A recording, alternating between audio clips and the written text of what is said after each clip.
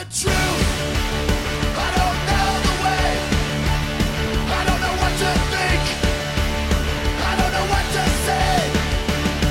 Yeah, but that's alright. Yeah, that's okay. I don't know anything. Hello, everyone. Welcome to Factually. I'm Adam Conover. Thank you for joining me once again as I talk to an incredible expert about all the amazing things that they know that I don't know and that you probably don't know. Both of our minds are going to be blown together. We're going to have a great time. Let's talk about gig work, and specifically all of these apps that have changed our lives. I used them today. We use Uber and Lyft to get around. We use DoorDash, Seamless, and Instacart to get things, food, products dropped off. And of course, we use Amazon for just about everything. These companies have transformed our lives. They have made the world so much faster and more convenient, if not always cheaper. And they've done it, they say, through technology, right? They use technology to coordinate and to manage people, to let people, run their own gig driving businesses or make a little extra money working in a warehouse during the winter, during the Christmas rush, right? Well, the truth is a little bit darker because the real secret sauce that allows these companies to deliver us their services so fast and so cheap is not just technology. It's treating people like machines. Let's look at Amazon, one of America's largest employers at this point. Inside Amazon warehouses, employees are constantly monitored. If you work too slowly or catch your breath too often or even go to the bathroom too much, you can be fired for taking too much TOT. That stands for time off task. Some warehouses even feature a device that shines a spotlight on the item a worker needs to pick up to stop them from taking what an employee called micro rests in between picking up an item. Because if you take micro rests, just a little pause to catch your breath, how can you meet quotas requiring you to place 700 items each hour? And this is not safe work. You have to lift, carry, and move items constantly, which means it's no surprise that an investigation of 23 Amazon warehouses found that nearly 10% of their full-time workers sustained serious injuries in 2018. And pain is such a constant part of Amazon warehouse employment that their warehouses actually feature painkiller vending machines. That is real. That is a real thing. And things are just as bad for the workers that drive your package to your front door. Drivers for Amazon have to consent to machine learning enabled surveillance in their car before they can even start work. And the hours can be so grueling, the pace so ridiculous that drivers end up pissing in bottles just to stay on schedule. That's right, to keep their jobs, drivers piss in bottles while being taped by AI cameras in their Ford Sprinter. It is not the wonderful work paradise that the tech industry promised us. The secret sauce, in other words, of the gig economy is not a proprietary algorithm. It's exploitation. These companies have, simply put, amassed monopolistic control over huge swaths of our economy and then use that monopoly power to fuck over workers. But there is some good news. Workers and the politicians who represent them are starting to fight back, and there are signs that things could suck less. California just passed a bill setting quota limits for warehouse workers, and New York City passed a groundbreaking law to guarantee wages and protect food delivery workers. So, what does the future of worker rights in the tech era look like? Well, to discuss today on the show, we have a guest. We've been trying to book her for so long because her work is fantastic. Her name is Veena Dubal. She's a law professor at UC Hastings, and she studies workers and tech.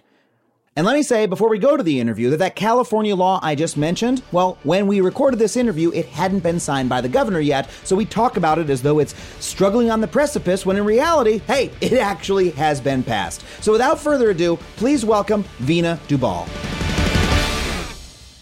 Veena, thank you so much for being here. I'm really, really excited to be here. Thanks for having me. I'm so excited to have you. I've followed your work for a long time, the work that you do writing about and researching labor issues and the tech industry and how those two things connect. We're going to have a ton to talk about. I want to start by talking about this new bill in California, I believe, that is about making sure that Amazon workers have the right to use the bathroom. Can you tell me about this bill and why? That seems like a pretty basic measure. Why is it controversial? Yeah, it is super simple. It does two things. This is AB 701. It's been passed by the California Senate and Assembly, and it's sitting in front of Gavin Newsom's desk as we speak. And he has not signed it yet. He has roughly 2 weeks to sign it. But he's got a lot to do. He's a busy guy. He's relaxing by the pool after beating the recall and not, I'm sure there's no controversial reason that he wouldn't be signing it, right? No, exactly right. Yeah. We should hope. So it's facing a lot of opposition from Amazon and from industry. And what it does is it says that companies like Amazon that have these warehouse workers have to do two things. One, they have to report their quotas to regulators, the quotas that they set for workers. And this is really important because it just offers a descriptive window into what is happening in the warehouse.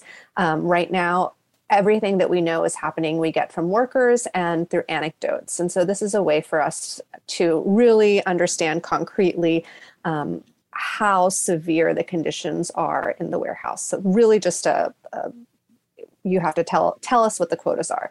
And the second thing is that it makes it unlawful for a company like Amazon to prevent warehouse workers from doing things that they need to for their health and safety. So if a worker has to pee, for example, preventing a worker from peeing in order to meet their quota would be unlawful.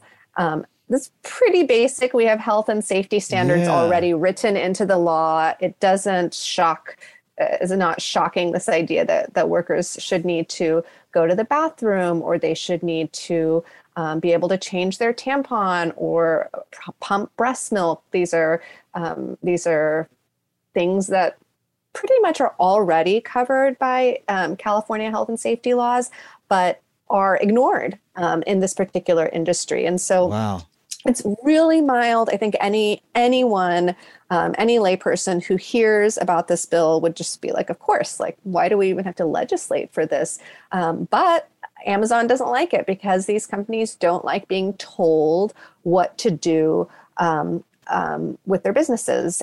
And if we have a concrete sense of how severe their quotas are, they won't be able to use PR spin to get away with what they're doing. And so they've been saying that just like using all the sort of anti-union propaganda to say, oh, this is just an effort to unionize the workers, that no one, the unions don't really care about the workers, even though this is not about collective organizing at all. It's really about state regulation, or even just seeing what's going on. But they're also fighting back on the specific point of just ensuring that workers have access to a bathroom. Like, I saw a quote from the California Retailers Association, which Amazon is on the board of, according to this interview with you I read, where they say, quote, establishing potentially open-ended employee access to bathroom facilities will make employers' ability to enforce production standards even more complex. So they're specifically saying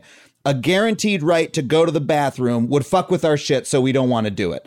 And so they are arguing we must have the ability to prevent employees from using the bathroom freely, which is like, I mean, I don't know. To me, that's an extremely basic workplace. It would have occurred to me that, a workplace in the United States would prevent people from using the bathroom when they need to use the bathroom. That's something I would have expected to hear about the Triangle Shirtwaist Factory or conditions like that in like the 20s where you're chained to your desk. Yeah, it should shock the conscience. And I think the fact that they, wrote that without realizing how it would be received, speaks to how companies like Amazon have really taken the low road. For them, workers are cogs in the machine. They haven't replaced the workers with robots, but they've just turned workers into robots and expected that they behave like robots. And you're right, it's totally the kind of human rights issue that we would critique another country for violating. And yet, like, the Retailers Association is like, this is their stated official opposition. So I just have to ask, like, how did we get here? I mean, we've had a labor movement in America for well over 100 years, about 150 years now. We've got, even with the fall of, the relative decline of unions, we've got OSHA, we've got Federal Department of Labor, we have regulations all over the place. California is a state with a relatively large amount of regulations compared to, other states in America. How do we get to a state where we are having to, like, a bill to protect this extremely basic human need is controversial at all? That seems like such a huge backslide. How do we get to this place? That's a great question on the subject of much research, but I'll say a couple of things. We definitely, the decline of unions in the past 60 years has really declined worker power more broadly. It has, I think people are not thinking as much. Regulators and workers are not thinking, or consumers are not thinking as much about the necessity of work regulations. And then we have these tech companies who, from Uber to Amazon, who have really rapidly in one decade changed consumer expectations around speed and service. And to meet those, and they've done this in order to establish monopolies, right? Like when things are so easy, when all you have to do is click a button on your phone to purchase something and it lands on your doorstep in 2 days, or all you have to do is click a button on your phone and a really cheap ride shows up in the form of an immigrant worker. It's so easy, and you get addicted to it. In places like Los Angeles, where I remember being in Los Angeles before Uber. I was here for like 6 months, and I was like, God, how do I get around this city? I got to go back to New York. And then when I finally had to move here for work 5 years later, Uber existed, and I was like, oh, I can get to and from the comedy club and get home again. And it actually, we've talked about this on the show, but it actually filled a gap that people needed filled, that the city wasn't filling, the state wasn't filling. And, Amazon did the same thing for a lot of people have access to goods they wouldn't have access to before. So, it's not just the convenience, it's they really did fill this need, but at what cost? At what cost, right. And I think that the need, particularly say in getting your body from point A to point B, was really in many ways a failure of governance. Like the fact that LA has no public transportation system to speak of is a failure of municipal governance. Like why can you not get from work to home in LA without sitting in traffic for 2 hours? That it's ridiculous. It's absolutely ridiculous. And it's absolutely a failure of urban planning. It's a failure of municipal governance. And so, you had these companies come in to fill this gap. And the way that they filled it was through this particular business model where they wanted to occupy the entire sector. And we know in capitalism that the tendency for industry is towards monopolization, because the more of the sector you occupy, the more power you have, the higher prices you can provide, and the less likely you're ever going to go out of business. And so tech has learned in the last few years, in the last decade, that the way that you create monopolies is you create convenience. You get people to use your service at very, very low prices. You are subsidizing, your company is being subsidized by venture capital. So even though you're losing money by offering really low prices, you do it because you can. And monopoly is the name of the game. Everyone gets addicted to Uber. It becomes a verb. And you Uber from home to work, or from the club to work, or the club to home, and that's what's happened. And now what we will see is prices will rise for consumers. We're already seeing this. I saw a huge taxi line at SFO the other day because prices. Lyft and Uber prices were astronomical, and people were getting in line to use taxis again.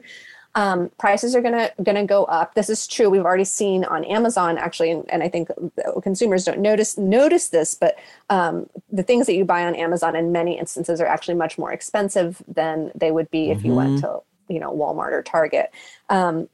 But such is the case. This is how they're ultimately going to turn a profit through the consumer addiction and the subsidizing of prices initially to facilitate that addiction. And the other thing, in addition to being cheap, is that they did, and this is relevant to our conversation, in addition to making everything really cheap, they made everything really fast. And in an age where people like me and you are working really long hours, no one does a 40-hour work week anymore. I'm a professor, I'm tenured, I have job security. I probably work 50 to 60 hours a week. Yeah. It's hard for me to get my groceries. We all just live this like really quick lifestyle, like all of these things that either for decades someone else did in the family, when we had like a breadwinning model of family where a wife stayed at home and did the grocery shopping and did the cooking. Right.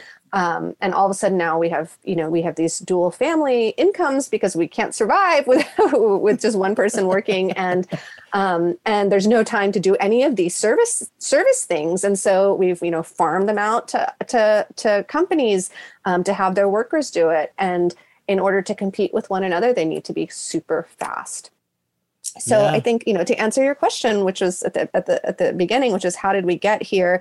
A big part of it just in the last decade is how these companies have preyed on and shifted consumer expectations. Now, to meet those expectations, what happens beneath the surface is absolute exploitation of labor. Yeah. I always say, you would never put a slave in your basement and make that person buy you clothes or make clothes for you, sew clothes for you. But like when we buy from H&M and, these fast fashion companies, like that may very well be what is happening. And we just don't know about it. And in these instances, in the warehouses, in the service economy, a lot of this, and the ride-hail industry, the food delivery industry, these services are happening not in Bangladesh or in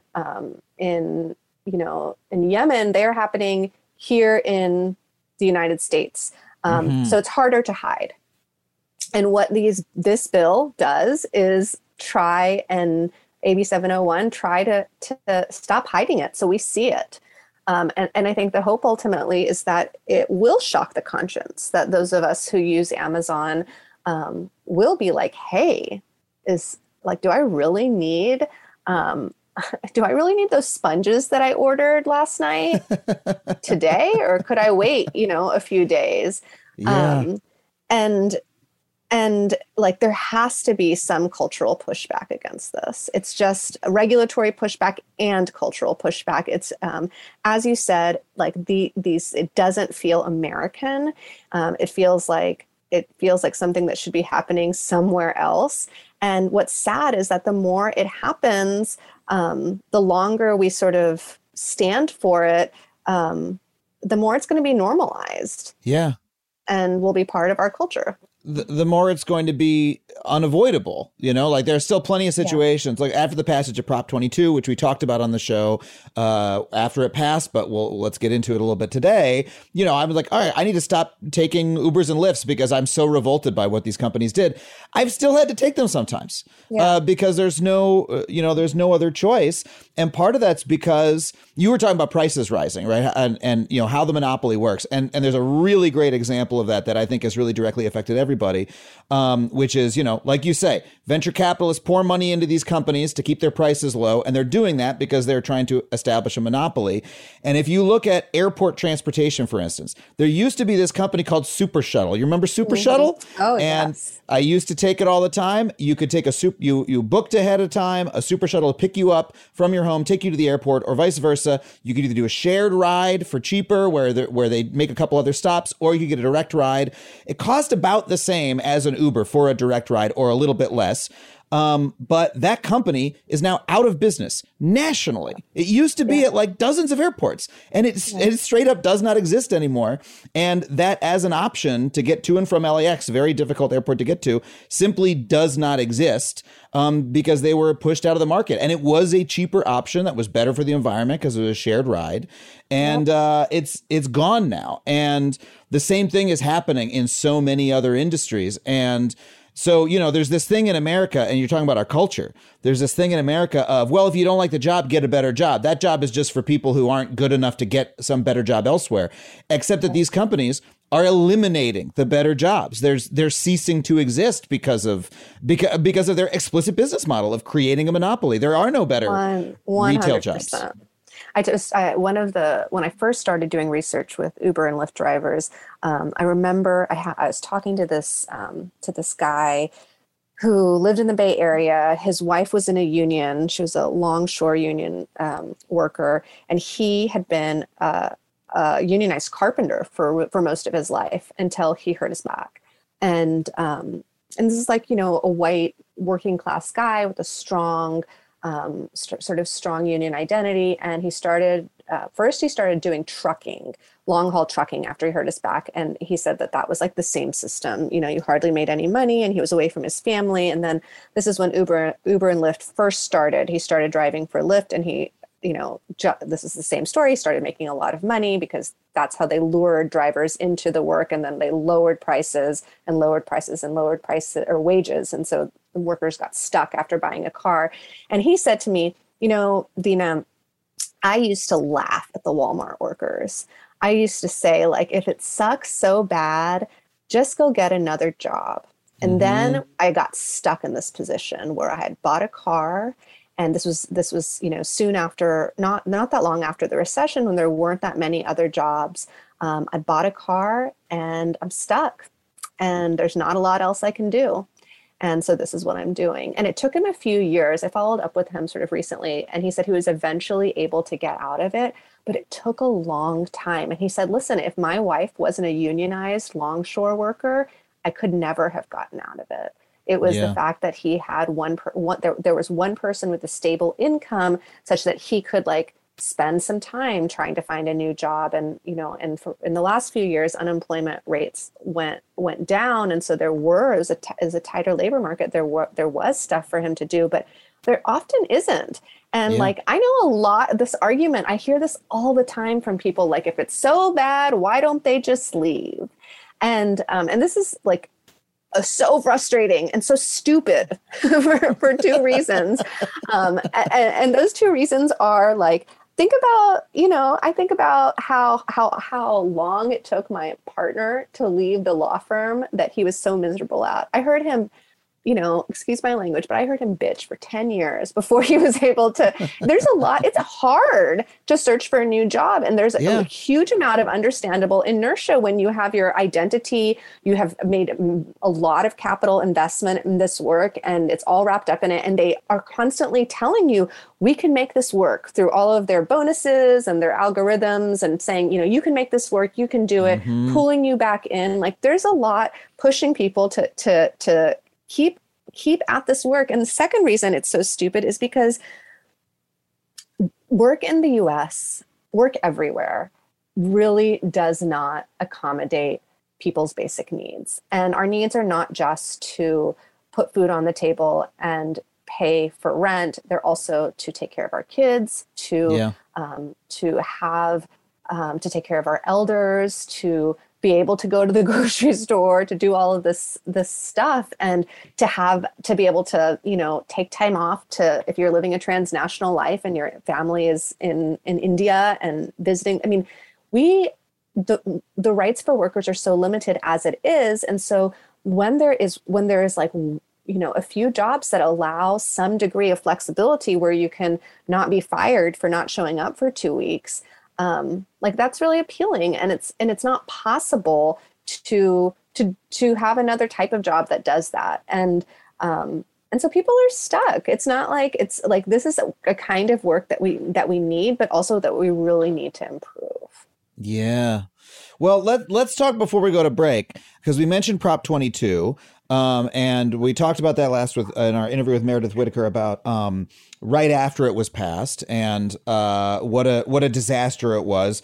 But there has been some pretty big news about it recently. Would you mind? And I first learned about it from you on Twitter. You kind of broke the news almost. Well, for a lot of people, you did anyway, because I think you're just sitting around reading court filings all day. You've got to somehow you get a ping on your phone when a new PDF comes out from the California Supreme Court. What is the new update? Actually, really quick recap on what Prop 22 is, and then what is the recent update on it?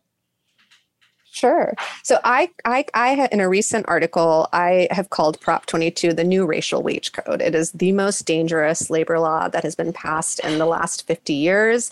What it does is create a substandard category of employment for workers who are doing transportation network work and workers who are doing food delivery work. And so for these particular sectors, there are all new labor laws. The minimum wage has completely gone. Overtime is completely gone. Vehicle reimbursements are completely gone. Unemployment insurance is completely gone, and workers' compensation is completely gone. It's noteworthy that this is probably ride-hailing in particular is one of the most dangerous occupations in the country, according to OSHA. So what's happening in this context is really that taxpayers are subsidizing these companies that fit into this category of transportation network company and delivery network company, because without health insurance, without appropriate workers' compensation, without unemployment insurance, without the minimum wage, a lot of these workers are relying on public benefits and public services, even though they're working some 60 hours a week. And this was a proposition that was passed in California as a result of a really misleading marketing campaign that Uber and Lyft paid. They pumped like hundreds of millions of dollars into, claiming that this was going to help workers when actually it was taking protections away from them. That's really well put. That's exactly what they did. They spent $225 million flooding the airways with misinformation, saying that this was going to give new protections to workers when in fact it took away protections from workers, saying that workers of color in particular really needed it, and that this is somehow progressive. And at the same time as they were calling themselves anti-racist companies that stood with the Black Lives Matters movement, they were taking away rights from a majority racial minority and immigrant workforce. So really perverse outcome. I don't think that most Californians who voted understood the bill, because it was A, really complicated, and B, they were misinformed. So it passed, and it was law until recently. So last month, I believe it was August 21st, a superior court in California found the proposition to be unconstitutional. Wow. According to the California state constitution. According to the California state constitution. So it was based in sort of a technical finding. Basically, the workers' compensation scheme that we have in California is in the California Constitution, and it gives the legislature plenary power, full power to create a complete workers' compensation scheme for workers. And because Prop 22 took away the ability to create a scheme like that for the sectors of the workforce, the court found that it was in violation of the California Constitution. So very, very technical sort of legal analysis there, but rooted in the reality that these laws were written to protect all vulnerable workers, marginalized workers. And so, very exciting. The court found it unconstitutional. The companies who are interveners in the lawsuit is actually being defended by the state, because now that it's law, the state has to defend it. But so the companies are interveners in the lawsuit. They, vowed to take it all the way up to the Supreme Court. But what's important to note is that this California Supreme Court, is the same Supreme Court that unanimously decided the decision in Dynamics in 2018. And it was the Dynamics decision that ultimately led to AB 5, which led to Prop 22. Right. Okay. So I think I understand how this works. I'm a new resident of California, and so I've been trying to figure out the political system, but I think I figured out how this works. The California Supreme Court, a number of years ago, actually ruled that a lot of companies were misclassifying their workers as contractors rather than employees. As a result of that decision, the California legislature was basically compelled to pass this big law, AB 5, that fixed that classification problem. But the problem for Uber and Lyft was that made all of their, supposed contractors employees as well, and gave them all these wonderful protections. And Uber and Lyft didn't like that, so they passed this Prop 22 to get them out of that again. And now they're saying they're going to take it to the Supreme Court, but the Supreme Court is the same body that was actually protecting workers in the first place, and so might not look kindly on that. So, okay. That was perfect. You should come teach my class. I like to dabble, I like to dabble in explaining, it was really great. Thank you. I wanted to be a college professor and I couldn't hack it in grad school. So instead I explain things using my layman's dumb comedy tools. Well, it makes it much more effective. I think people understand it. So so that's reason for a little bit of optimism then on this point. Yeah, I'm feeling optimistic. Wow. I am feeling really optimistic. I mean, this is a question of first impression. There's not been a lot of precedent that we can look to and say, oh, this is what the court has said before. But I am optimistic. Wow. Okay. Well, on that optimistic note, let's go to break, and then we'll come back and we'll talk about some more depressing aspects. Yeah. Probably. I'm guessing we'll find more optimism. We'll find more depression. We'll be right back with more Veena Dubal.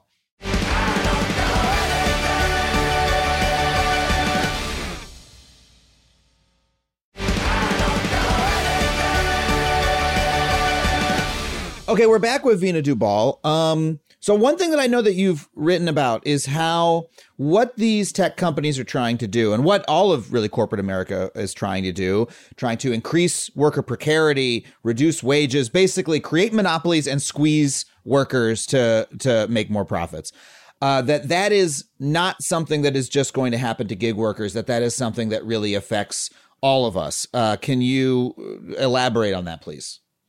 Absolutely. So something that happened after Prop 22 passed, I think the next day, Sean Carolan, who is a partner at I think it's called Menlo Ventures, they were an early Uber investor.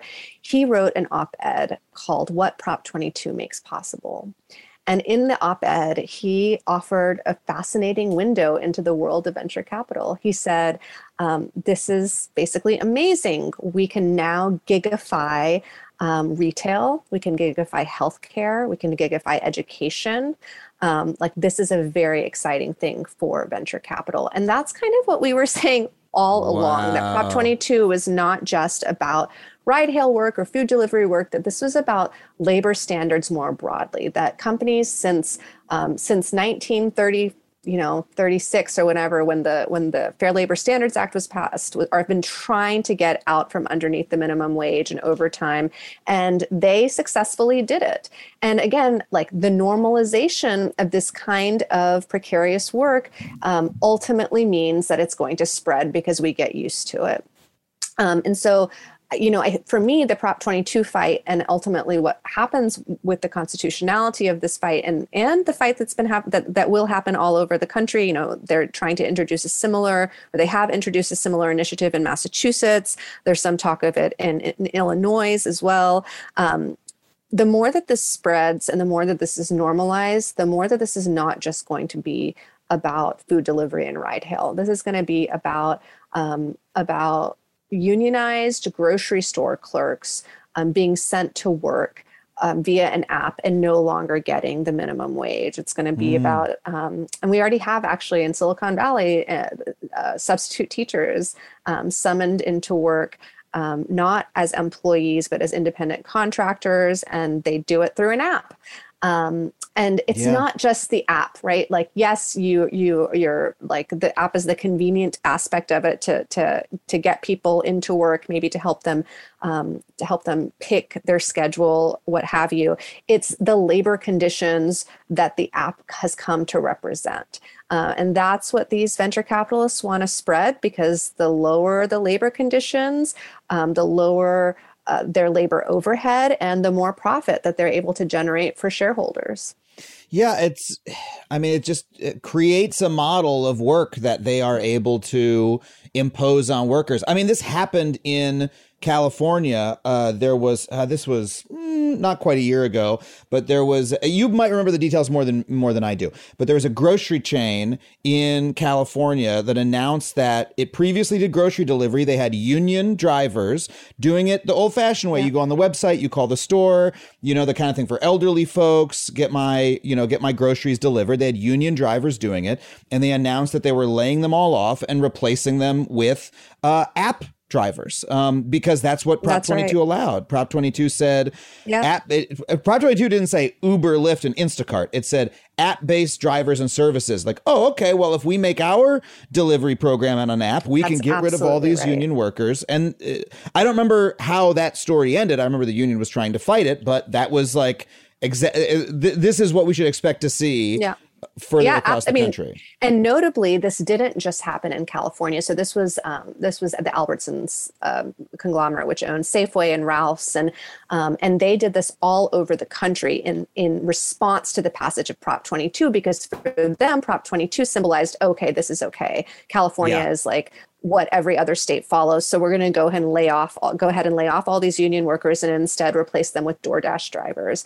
And that is precisely what they did. I think, another element of this, in addition to the fact that it's spreading and will spread unless we stop it, another element of this that people don't really understand is that it's not just that these union workers were replaced with DoorDash drivers. It's that the union workers had really good, secure wages and secure jobs, and the DoorDash drivers do not have secure jobs. They are not even able to predict their wages, and they're hyper controlled on the job.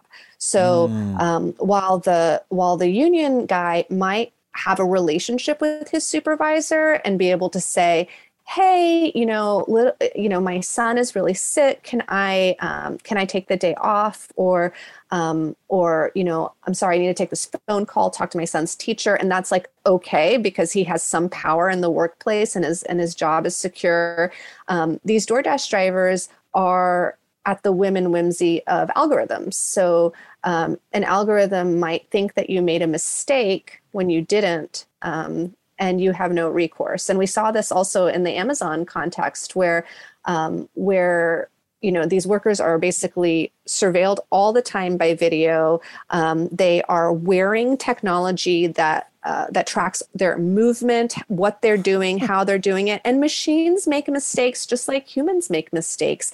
And people were being automatically laid off in instances where they didn't have an ability to, I say this in the past tense, but it's very much the present tense, in instances where they don't even have the ability to contest, to say, no, I was there, or no, I met the quota. The system just didn't pick it up, or the system made a mistake. And like when you're arguing with a machine, that's very different than arguing with a supervisor. Or what about I have a bladder infection today. I need to go to the bathroom 100%. A little bit more often. You say that to any boss. Any boss goes, okay, fine, go to the bathroom. I get it, right? Or at least any normal person, right? You can appeal to someone's humanity, and say, hey, today something happened. This is within the realm of it's in the human social realm, right? Where we understand everybody's a person and we treat each other as people, but you can't say that to an algorithm. And then the boss comes and says, okay, well, the algorithm says you did a bad job and my hands are tied because I just have to do what the algorithm says too. Yep. And so therefore you are fired.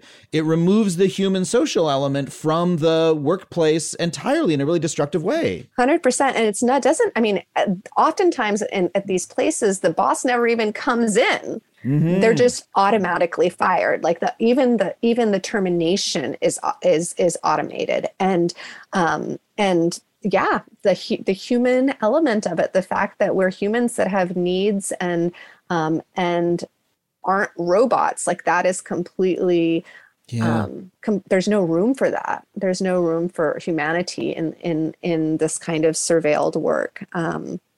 And unfortunately, going back to our early part of our conversation, these kinds of things are experimented on on low wage workers. So a lot of these surveillance technologies were first implemented in what we call the gig economy.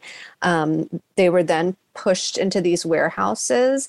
And during the pandemic, the same surveillance technologies were used to surveil at-home desk workers. So when everyone went home, all of a sudden they had to download, videos that tried, but I would say couldn't tried to gauge productivity. And again, like these are cultures and practices and technologies that we had already seen with low wage workers that spread to other workers. And so, people have been being surveilled based on, and it's continuing to happen based on how many keystrokes they make, whether it seems like they are not visibly on the screen or not. What websites they're visiting, like all kinds of things that just like wasn't common for office work, all of a sudden has become quite common. Yeah, I mean, once you start talking about it this way, you start to see it everywhere. Like I'm seeing it so strongly in my own industry, the entertainment industry, which people think of as being a very well-paid industry that is white collar isn't quite the right word, but it's, a prestigious industry where people are compensated accordingly. That's the general impression. Now, a lot of that is because it's an extremely strong industry in terms of labor. We've had a very strong labor culture in the LA-based and New York-based entertainment industry for a long time. But it's now dominated by a handful of tech companies. It's literally dominated by Netflix, Amazon, Apple, and then Warner and Disney are the other two. And they're trying to become tech companies as fast as they can.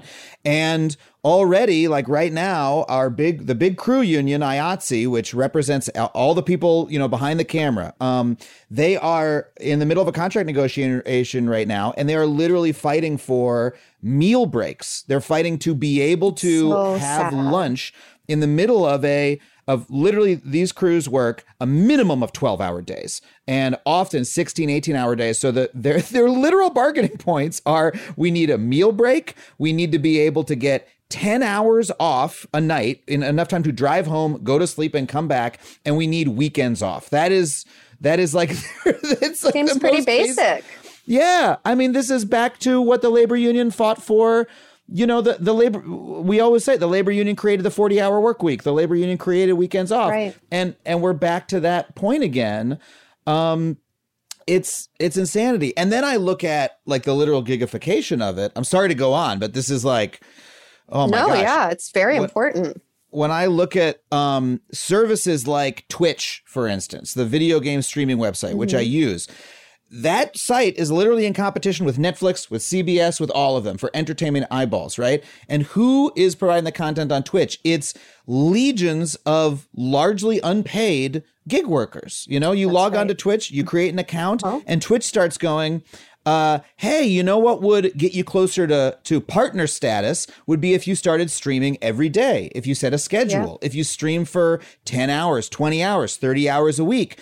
And if you do that long enough, we might start cutting off a little bit of revenue share from the ad sales. We might start doing that. Yeah. And so that's like what if Uber said, you drive around for free for a couple years and we'll see if we start giving you a little bit of the amount that people are paying. I mean, in some ways they do. Like 20% of workers in the Bay Area after they consider their expenses are making $0. Yeah. Like this is like across these tech companies. And what's important insurance, to note, car payment, all those things. 100%. Yeah. And what's important to note is that this is not like the necessarily the it does not have to be this way. Like technology and labor don't have to be about exploitation. Like you can totally imagine a world in which technologies are being used to make the life of workers better. Like you can imagine a world in which flexibility is totally infused into the entire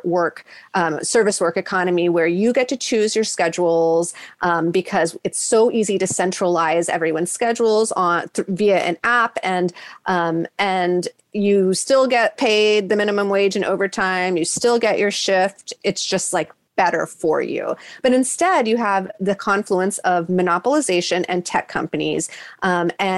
And what matters in the end is shareholder value, not worker satisfaction or worker security or stability. So yeah, I mean, it's very, as you say, very, very common in LA with the ascent of YouTubers, Instagrammers, influencers, gamers, all these people working so precariously without any safety net. And these companies, while they're paying these are workers.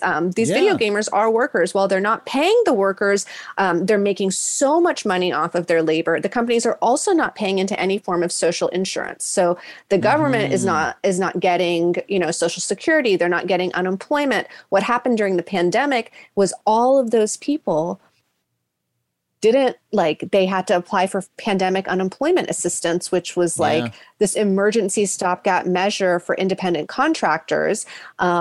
Ultimately, that came from taxpayer money. Like that didn't come from just it wasn't pulled out of the air. It came from a reserve that the government has created over time. When that union delivery worker, right, they're laid off so that they can, a DoorDash worker can be hired again. So now that worker is working DoorDash contractor instead of working a union. So they don't have health benefits anymore.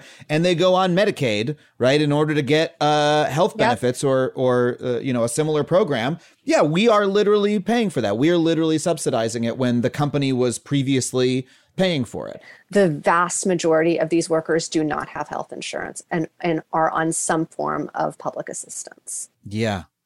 Well, I mean, is this in any way the more we talk about it, it seems unsustainable to me because, if you're a company like the Albertsons chain, that is, turning these workers from, people who are able to make a living into precarious gig workers who are, don't have health insurance and don't have enough money to live. Well, you're also reducing the number of people who are going to be able to buy. Delivery. That is 100%. And this is what led to the Great Depression. I mean, it was the exact same thing. Like you had these the Gilded Age, which is this age of mass monopoly. We think of the railroads and the monopolies that they had over getting people and things to out west and just in general from point A to point B. And you had people, unemployment rates were really, really high. And because there wasn't a lot of work spreading, they were, just getting as much as they could out of each person because there was, very, very few to any regulations. And then we had massive labor strife. I mean, the kinds of direct actions, work stoppages, protests that we had in the early 20th century, I think are kind of unimaginable to many of us today because we've lived in a period of relative stability, but that is rapidly changing. You had people who were really hungry, people who were working that were really hungry, who couldn't pay for their rent or who were living on the streets. Homelessness was through the roof.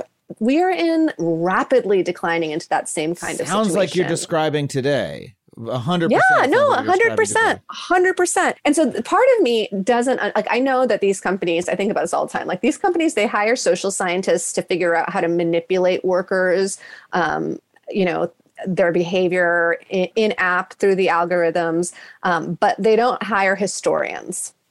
And a historian would say, look, there's got to be some limit to this because when people cannot make ends meet, when they are working 60 hours and their kids are hungry, they're going to revolt. This is not stable.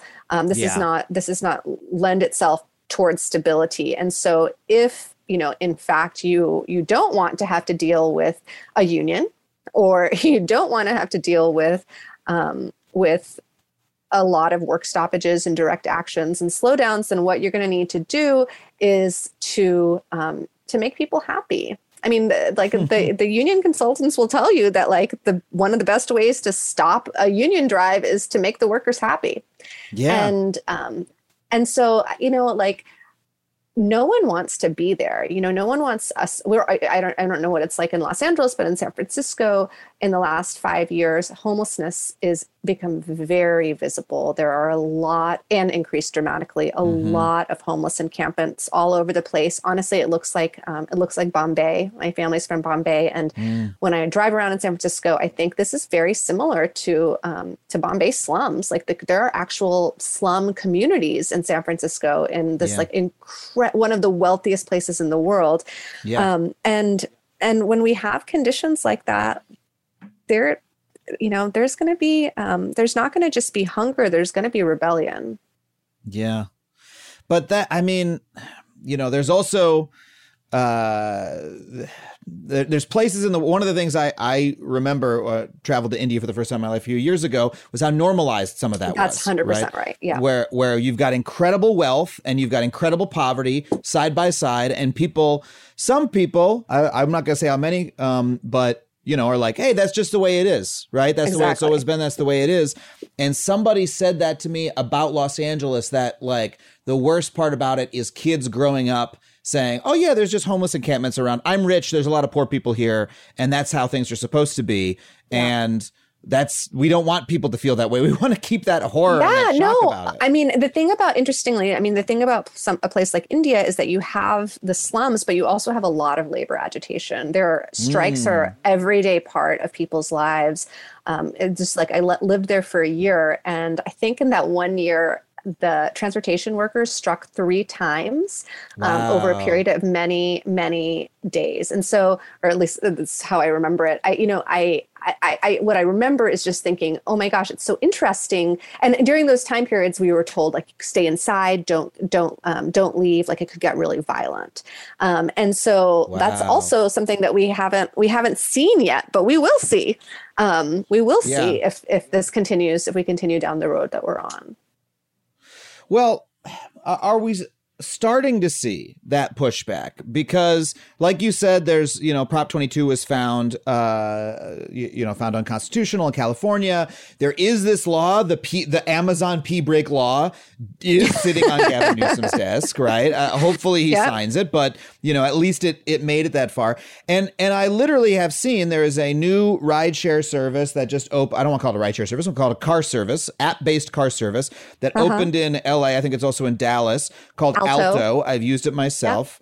Yeah. It pays, and part of its pitch, I'm not saying this is the best service in the world. I'm not pitching this, right? But part of its pitch is our drivers are employees and they make a minimum wage, which in California is $15 an hour. And that's still not enough based on how expensive LA is. But at least, when I use it, I'm like, all right, this person doesn't have to bring their own car. Right. They are not, they are paid for every hour that they work. They're not just paid when they're driving me, and it's a normal job, and that is at least a little bit better. And most importantly, this service is advertising itself that way because they know that people don't like this about Uber and Lyft. So to me, that's a little bit of a bing, bing, bing, bing. Are we starting to see a culture shift around these issues? I think that we are, and not just around these issues, but just around labor issues more broadly. In the last 2 years, we've seen record number of strikes, and these are legal strikes. So strikes in the Uber and Lyft economies are actually considered illegal strikes because of how the workers are classified. But we've seen a record number of direct actions, work stoppages through unions just in the last 2 years, more than we've seen since the early 1980s, since the Reagan era. And I think that the evidence also suggests that the vast majority of Americans think well of unions, that they believe in labor organizing. Also a pretty big shift in how we have understood the economy for the last 2 decades. And so definitely, I think, there is real reason to be hopeful. And I think the fact that we're even having this conversation is really meaningful. That people are interested in this topic, that they are thinking about the workers who are making their lives convenient, making their lives possible.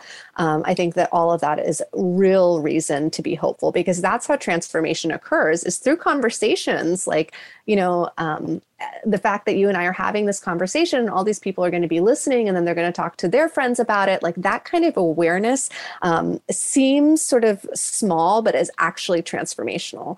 And I think that all of that gives us reason to be hopeful. Well, so that awareness is great. And I love that optimism, and I do share it. And the awareness that hopefully we're building for people listening to this and that is built on social media is really good. But I always notice there's that step of, okay, now what do I do? Now what? People are so quick to say, okay, do I delete my app? Like, okay, I won't use it or tip. Hey, make sure you tip cash, that sort of thing. Yeah. But I think we all have an awareness that is maybe not the mass action that is needed. Yeah.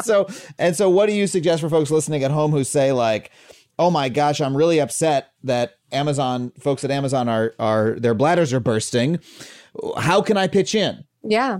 So two things I would say. One is you can support independent organizing. Like if you're feeling guilty about about using Amazon, you can spend a little bit of money, any like $20, $15, and send it to an independent organizing group. So two that I can think of that do really amazing work are Rideshare Drivers United, based in LA, and also Gig Workers Collective. These are workers who hardly make any money, who are not receiving a lot of funding, even from labor unions for various reasons, but could really, really use support. So I would say that's one sort of basic thing. Another thing is to respect boycotts and strikes. So this week, Instacart workers have been asking consumers to delete Instacart to send a message. So sort of spread that message and sort of respect the picket line, so to speak. And I think those two things actually are huge. And when it's possible, when there are protests, when there are strikes, go out and support them. Vote for people who support labor. Make it clear to your congresspeople, to your representatives, that you care about these issues and that you want them to act on these issues and to not be beholden to big tech. It's a third thing that's really that will go really far. And I would say again that really just talking about these things has the potential to shift the narrative, to not normalize it. Like that is in and of itself is actually a very important form of resistance. Yeah, just letting people know that when your friend is like, oh, the Uber drivers, they're all doing side hustles so they can buy their girlfriends an extra dinner, like the Uber ad says, you can be like, no, actually, it's like primarily like people of color. It's immigrant folks who are working. I forget the number, but a massive number of Uber drivers are driving, 40-hour, 50-hour weeks for full time, and that this is really precarious work. 100%. Almost all the work that's being done for these companies is being done by full-time drivers. They love to talk about how this is a side hustle for most people, but in fact, you are much more likely to be in the car with someone who's been driving for 60 hours a week, and your safety is bound up in theirs. So that's another thing to think about why labor standards for the service economy are really important. You don't want your food service worker to not be able to stay home when they have COVID. You don't want that. Yeah. And even if you're not using those services, you're driving on the same roads as them, as that overworked person who's tired behind the wheel, who might swerve and hit you. And that's just not a hypothetical. Right. I mean, it's not hypothetical. We know in markets where these companies enter that traffic accidents go up, and direct causal relationship. Wow. Okay, well, we ended on your stirring positive call to action, then we veered back into the pressing facts. It's hard. That's who I am. It's always negative. Same here. That's why people listen to the show, because they like that shit, and that's why they came in the door. So this has been a wonderful conversation, Veena. Thank you so much. Thank you for having me on. Yeah, we'll have to have you on again soon after there's more seismic activity in tech and labor. Thank you. Thank you. Take care.